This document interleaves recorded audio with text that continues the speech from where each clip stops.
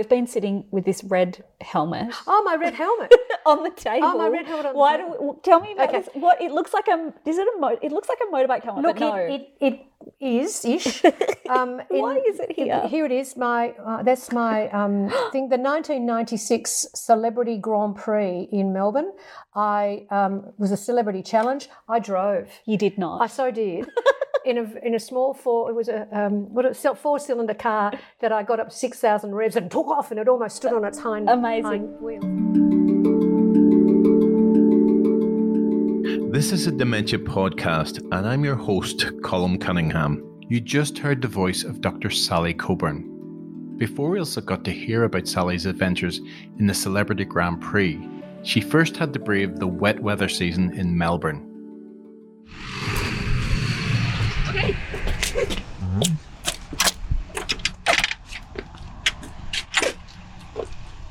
Thank you.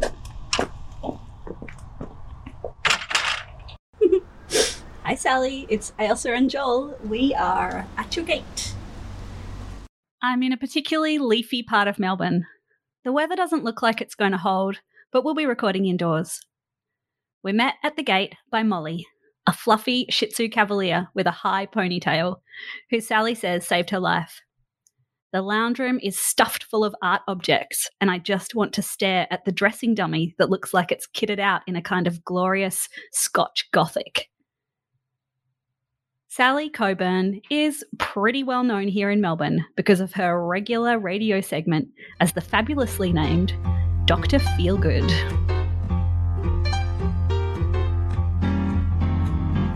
I'm always a flop at a top-notch affair, but I still got my health, so what do I care? It's medically impossible. Hey, Doc, wait! I want to ask you something. I was fluff sometimes, silly. Time for your appointment. Welcome to Talking Health. I'm Sally Coburn with you for 2 hours of Talking Health on this lovely, beautiful Saturday night in the middle of a long... From those first few conversations I've had, GPs come up a lot. While in Australia they're not usually the ones providing the diagnosis, as I find out later, they're often the first point of contact. So you're a GP? I am a GP. I've been a GP. Guess what? How long?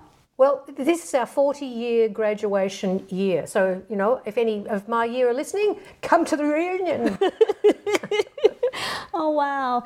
And so I guess the first thing I want to do is I feel like the general listener, they've been in to see their GP, so they have a little sense of what their GP's day looks like because they've seen that 15 minutes of their... But for you, what does a day look like? You know, how many different people do you see? How many different kinds of people do you see? Look, I'm a bit different to most these days because I'm semi-retired. Yeah, sure. So I pace myself, and I must admit, and I've got the luxury of only booking a patient every half an hour. So 40 years ago, you just graduated. I did. And at that point, how much training had you done in dementia care?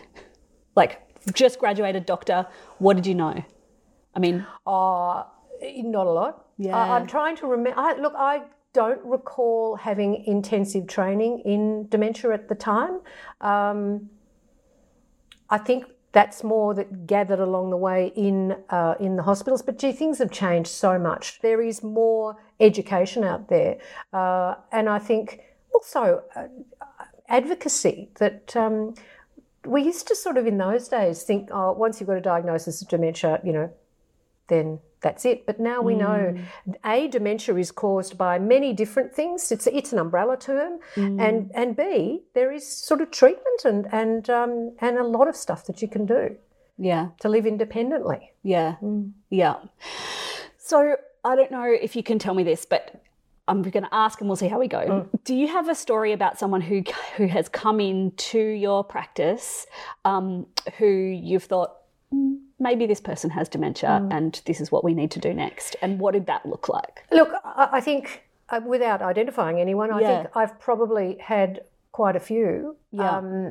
And it's the hardest thing to broach with someone because they are often not aware and they are often railing against it. And so I have to take it softly. I want to, obviously, what I say to them is I'd like to do maybe some blood tests and rule out some vitamin deficiencies, for example, and mineral deficiencies that can be the cause of their memory issues. But because I've been maybe their GP for many years, I do notice these sort of things. And the most important thing as their long-time GP is to retain their confidence and to make sure they feel that they can trust me, because the problem when people are telling you that, hey, you've got a problem with your memory, and you go, no, I haven't, what are you talking about, is that you don't trust them. Yeah. And I think we all have to decide who we trust and say to them, and in fact, I'll tell you a story. My father said to me when he was probably my age, I think, he was a clinician, he was an optometrist, and he said, okay, Sally, what I want you to do is if you think I'm losing it, I want you to tell the other partners in the practice that they need to tell me to retire, and you need to tell me then, and I'll trust you. Yeah. He retired early, and I said, what are you doing? And he said, I think it's time for me to retire because I'm not up to it. We said, yes, you are. So that's the opposite end of the spectrum, when someone feels that they're losing it and they're not. And that's the very important thing, that the person feels that they're part of this. I mean, medicine is teamwork and very much should be patient-centred. And I have a very short trigger for sending someone off to see a specialist, a dementia care specialist, because I think they also need to see someone who's a specialist in this area. And look, many GPs are, but I also want to know what is the best treatment. And the treatment, what can happen when someone is in this situation is they can get depressed. And the thing about depression is we have to tease out how much of their issues is due to dementia and how much is maybe due to depression, because it can overlay it. And sometimes putting them on an antidepressant lifts the depression and their functioning gets better. So the hardest part, though, is when someone's living independently and they may leave the gas on. And I think this is what adult children will often worry about their parents, that what if something goes wrong? What if they, leave a candle burning? And also, what if they have some other medical problem that they need to manage? Are they taking their pills? And there's simple things like getting the Webster packs. Yeah. And you can put their medication in a Webster pack. Can you describe a Webster pack? Yeah, sure. Just in case there's people who certainly. don't know what they are. And that's a particular brand. But what it is a bubble pack. And it's usually labelled each day. Yeah. And you just basically, and it may be if it's 3 times a day, and you just punch out the tablets. Your pharmacist can make it happen, and they deliver it to you. Yeah. I mean, you can get those little boxes, and you can do them yourself, and you can do it with your older parent or spouse or whoever it is that's losing it. So they feel part of it. Yeah. But medication management can be tricky. So in terms of that, like early conversation, it's obviously a series of conversations. It's not just one conversation. Absolutely, series of conversations, and that's the beauty of general practice. So we don't have to go. You come in cold. You may bring your some support person with you who says, "I'm worried they've got dementia," and you walk out with a diagnosis, because we have to do tests, and everybody needs to have things ruled out. And classically, dementia and delirium, and I really would like to spend a bit of time just talking about the two of those. Dementia is a slow process. Delirium can be almost overnight. Now, delirium is confusion due to some intervention. Often it's an infection, most frequently a urinary tract infection. So obviously the first thing that you do with someone who comes in is you check that they haven't got a urinary tract infection or a chest infection or something else. Now, delirium generally can be treated and it passes because you treat the urinary tract infection and their brain recovers. And the trouble that I think is probably out there is how many people are in aged care facilities who have delirium, maybe even on top of dementia, making them worse than they are. And I think we have to be very, very careful to always look for any underlying cause. And what it is that when they've got an infection, the brain just, it just sort of, I was going to say short circuits, but that's not really the right term. The infection or whatever it is underlying just temporarily shaves off that cognition, that ability to make decisions, that memory. And it's such a delight when you get those people back.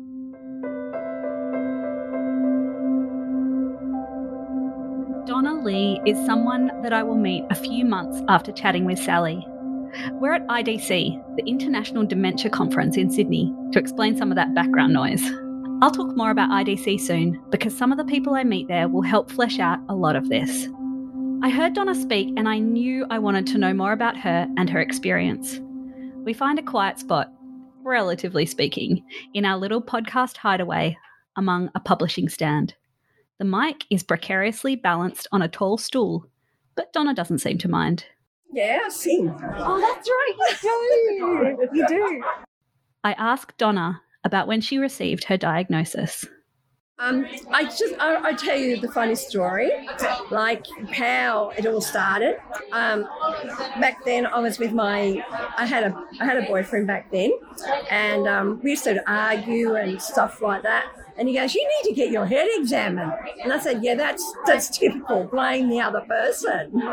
And I often say this also in my I do talks at libraries with Deanne, extending about to get help. Yeah, so that always gets a laugh. The women always say, "Yeah, that's right," But I said, "No, don't be like that. I'm thankful and I'm grateful, even though sometimes we fell out. I'm thankful for that, because if it didn't, I wouldn't have known I have dementia like today. So I went. To get my head examined, you go to a psychiatrist, don't you? Yes. Well, else go get your head fixed. So I did. Anyway, the GP I went to the psychiatrist, and she was speaking to me, and she goes, "Donna," she said, "you don't have a mental issue, you have a medical."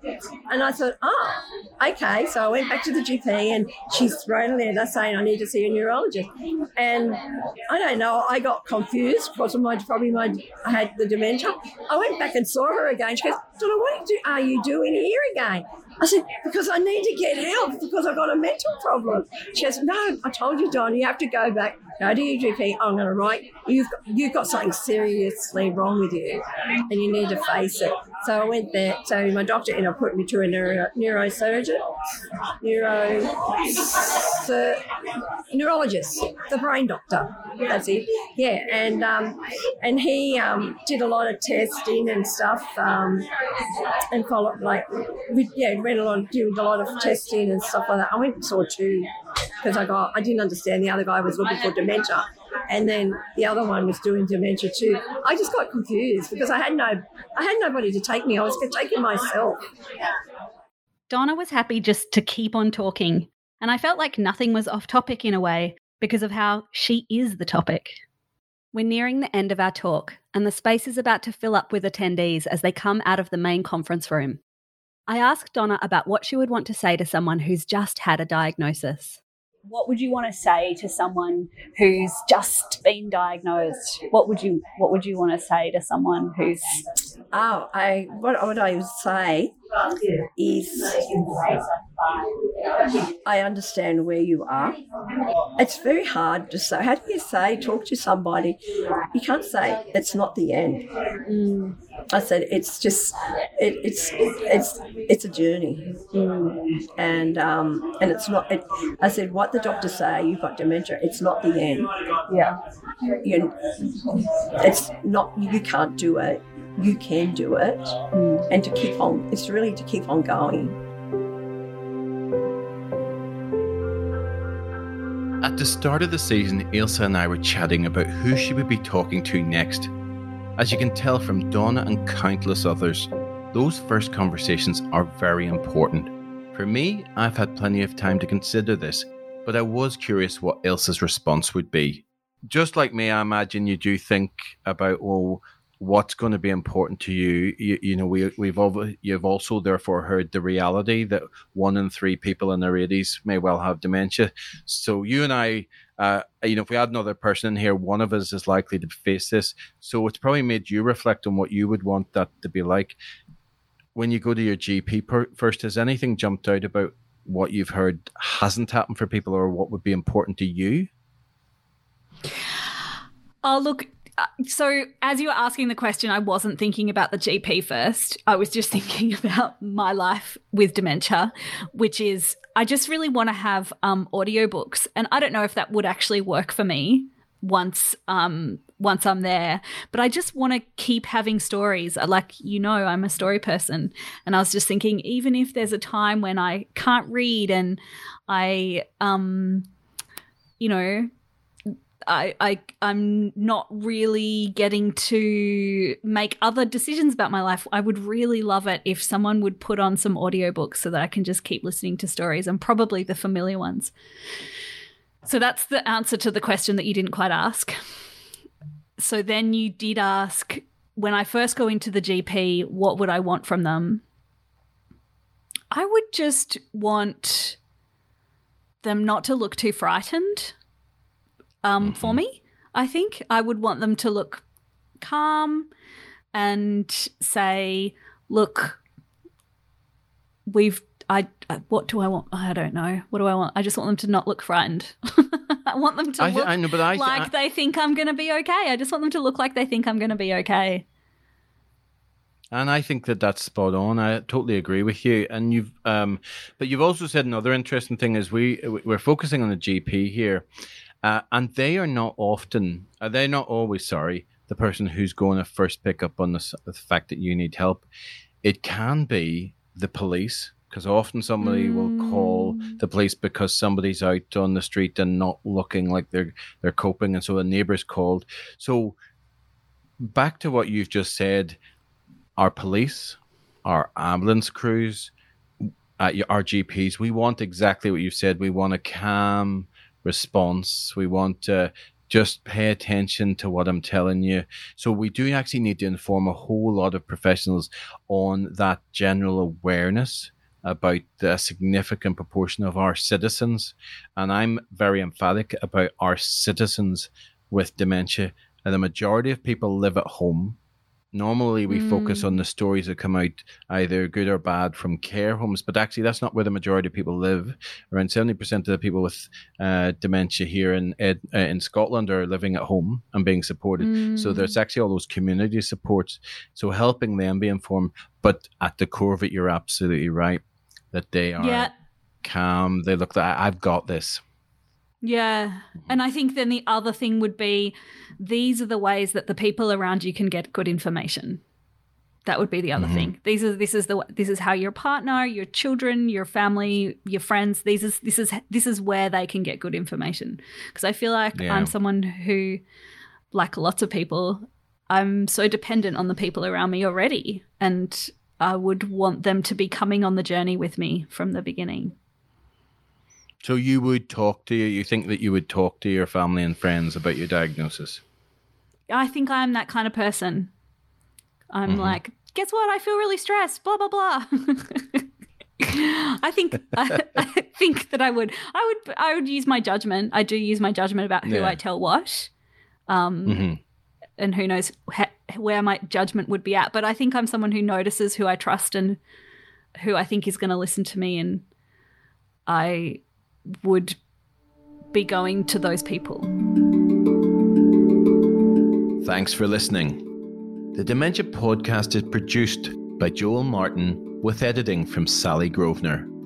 Mixing and technical support from Neil Blanco, with fact-checking and research by Gina Perello. Dr. Norello manages the music team at Sydney University's Conservatorium of Music, with composition supervised by Erin McKellar, who's also the composer of the Dementia Podcast theme. The composer for this episode's music is Isabella Lavanuta. Our website is dementiapodcast.com, which will be getting a new look in the new year. The Dementia Podcast is a production by Hammond Cares Dementia Centre.